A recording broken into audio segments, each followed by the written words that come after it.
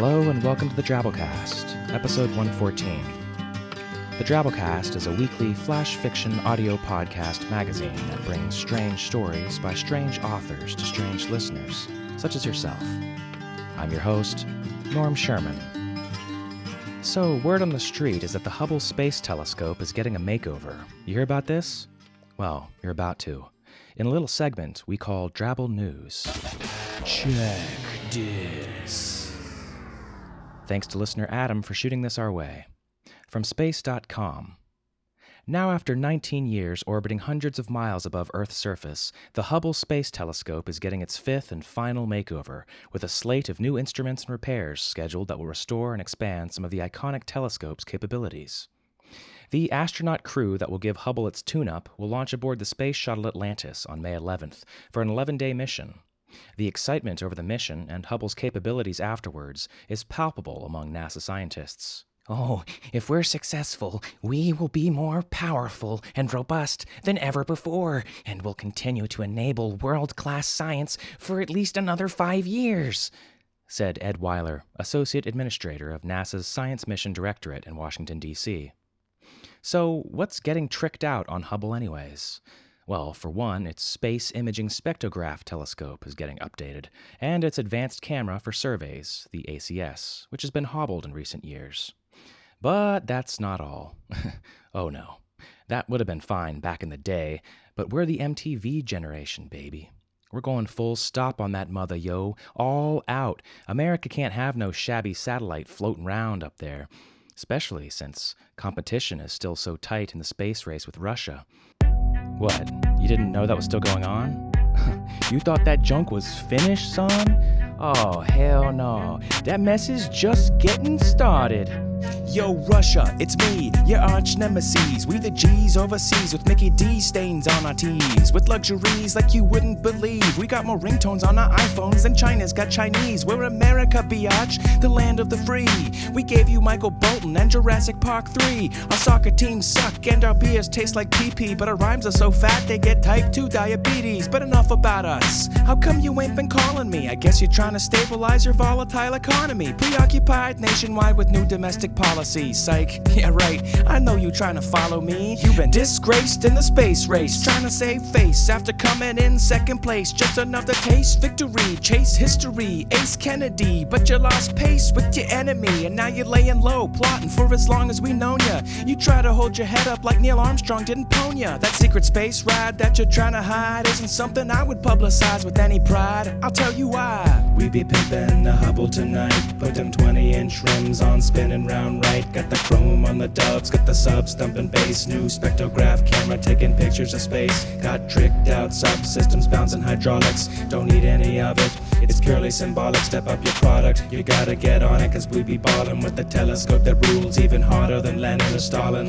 Don't fight us, our shit is tightest. The satellite is always packed with cuties and booties that are delighted, screaming we are so excited. You got that right, cause you in orbit on a craft that's unrivaled. What you got, Russia? What you been launching lately? Some hoopty-ass Sputnik-looking thing, second rate, like your older sister Debbie, who I took on a date to the Golden Corral.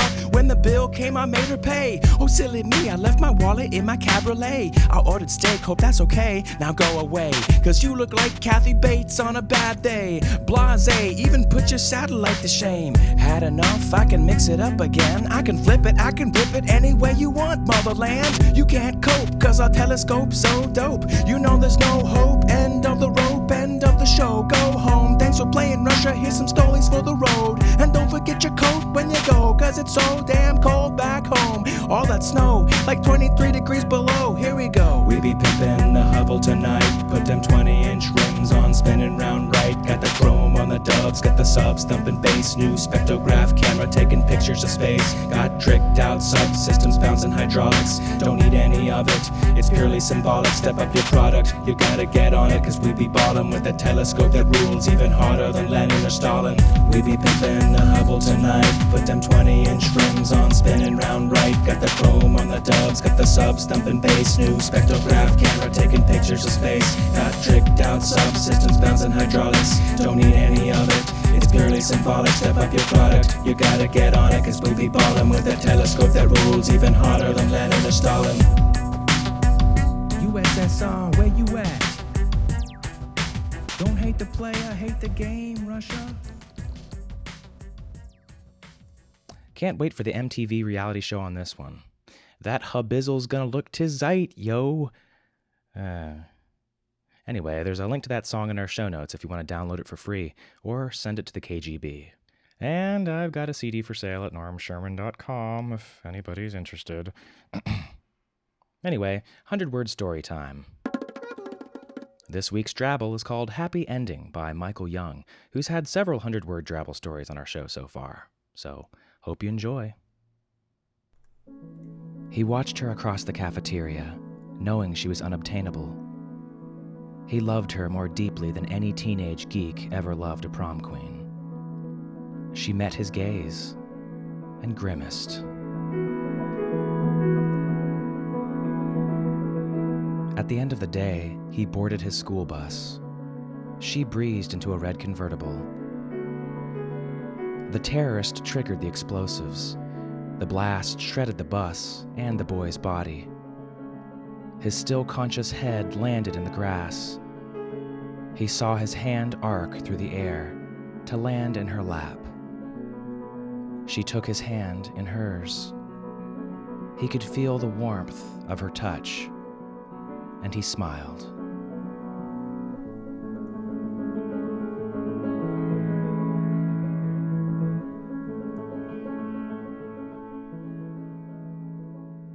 Michael says he honestly started with the intent to write a Drabble with a happy ending, and this was the result. No need to recommend therapy, he knows. Our feature story this week is called Arms and the Man by Mary Turzillo. Mary is a Nebula-winning writer who has one novel, An Old-Fashioned Martian Girl, serialized in analog. She recently returned from Italy, where she ate lots of calamari. Check out her blog and website at maryturzillo.com. So without further ado, Arms and the Man by Mary Turzillo.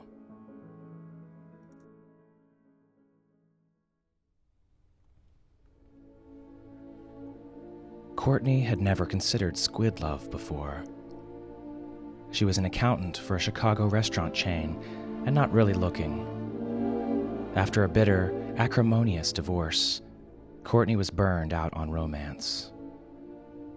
Then she met Mario. Usually Courtney worked out at a local racket club, but tired of the yuppie crowd and designer Lycra and $500 athletic shoes, she decided to go bowling. Mario caught her eye at once. Holding the bowling ball in 3 tentacles, he had a hard time slithering forward fast enough to give the ball momentum, but his superior coordination helped him score many a strike. Mario noticed her, too. He suctioned over and asked her to join him for a cold drink. His accent was educated, but not pretentious, with a touch of Romano. He wore only bowling shoes. A naked squid ordinarily would have embarrassed Courtney, but the lack of expensive polo shirt seemed refreshing. "So, what do you do?" she asked. Colors rippled across Mario's hide, and he dipped a tentacle into his O'Doul's. "I'm a professional bowl player." "A bowler?" If he could do that to a bowling ball, what could he do for her? "Oh, no, I am an outfielder for the Cicero cephalopods, just minor league. And you?" They found much in common, despite the difference in phylum, but Courtney was determined not to be swept off her feet, and it wasn't until the 3rd date that she invited him into her apartment. He seemed so shy. She helped him out of the little plastic jacket he wore, something like the wrapping on those freeze-dried Japanese snacks, and then he wrapped his arms around and around and around and around and around her. "Cara mia," said he. "Calamari," said she. He turned on her CD player and gathered her closer. "I'll never let you go," he murmured, and they swayed with a medley of tunes from South Pacific, Yellow Submarine, and Handel's water music. She found him different, tender, enveloping. Later, as she pried his suction cups off her abdomen, she asked, "Have you ever tried it in a swimming pool before?" Mario blew a puff out of his siphon. "No, but for you, I'll do chlorine." 3 months later, she moved in with him. Then one night, she came home early and discovered him in the bidet, wrestling with a starfish. "I thought we had something special," she said. The starfish coolly slipped back into her Gucci's. "I see I am intruding," she said. "Ciao, Mario. See you at the club." "Is it over between us, Mario?" Courtney asked. Mario looked stricken. "I didn't want to tell you. We can never have children. The female in our matings dies 10 days after the birth." "I thought that was only octopi." "Would I lie to you? Here, call my mother. She's a doctor." But Mario's indiscretions grew more frequent. First, it was the identical twin swimming coaches at his club. Courtney wondered if perhaps Mario wanted someone with more limbs. Still, even those girls had only 8. Suspicious egg sacs appeared in the bathtub, and then, as he grew bolder, in the condo swimming pool. His team manager caught him fondling 9 women in the stands as he caught a highball with one tentacle.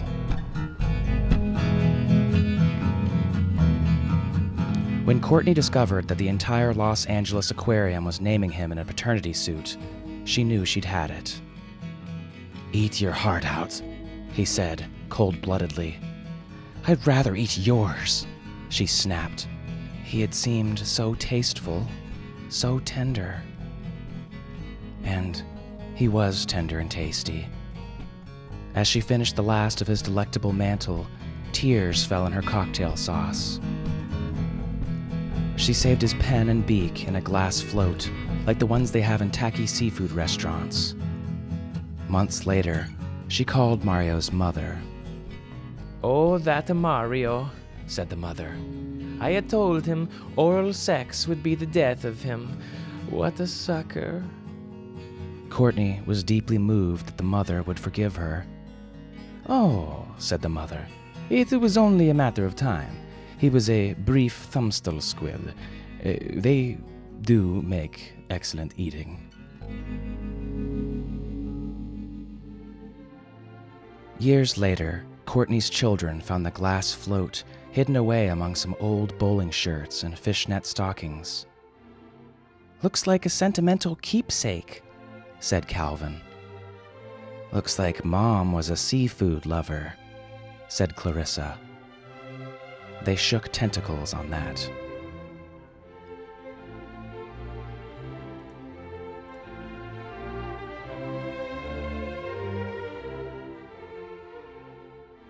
You should have seen the other squid story she sent us.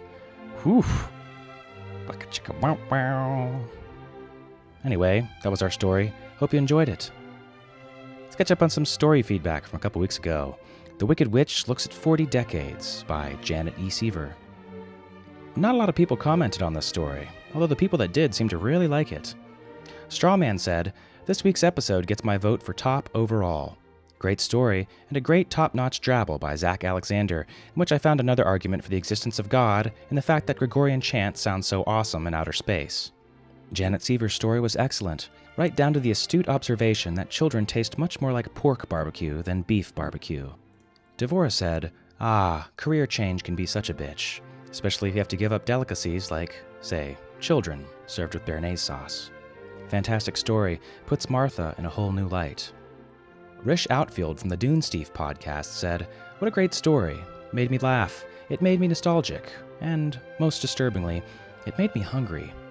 Actually could have used a second helping on this one. Kudos." We like hearing feedback on the show, as do our authors, I'm sure. So feel free to join our discussion forums. Give us your thoughts. Make friends with other people who like the show, or just weird, cool stuff in general. like Mr. Tweety, who helps moderate our forum, draws artwork for the show, and is this week's Twitfic winner for our weekly contest. If you're our friend on Twitter, you got it. Magna Pinna, baby. If you don't know what that is, look it up, son. Anyways, you can find a link to our forums off our main page at www.drabblecast.org, where you can also find a feed that you can subscribe to of the show in standard MP3 format, a place where you can buy Drabblecast merchandise, like seasons 1 through 3 of the show on CD, and Drabblecast t-shirts. And most importantly, a place where you can drop a couple bucks, or a couple $100 if you got the means, playa, to help support us. Your support helps us with the costs of running the show, which entail licensing music, buying special effects, web hosting, and, most importantly, paying our authors fairly. I'd say that each weekly episode of the Drabblecast costs us anywhere between $40 to $75 to produce on average, and listener support averages out to about $25 or $30 a week, so we can always use the help. The Drabblecast uses a Creative Commons Attribution Non-Commercial No Derivatives license, which means you can share it, but you can't change it or sell it without dying 10 days after its birth. We'll see you next week, people. Until then, our staff is made up of co-editors Kendall Marchman, Luke Coddington, and yours truly, Norm Sherman, reminding you, for you, we'll do chlorine.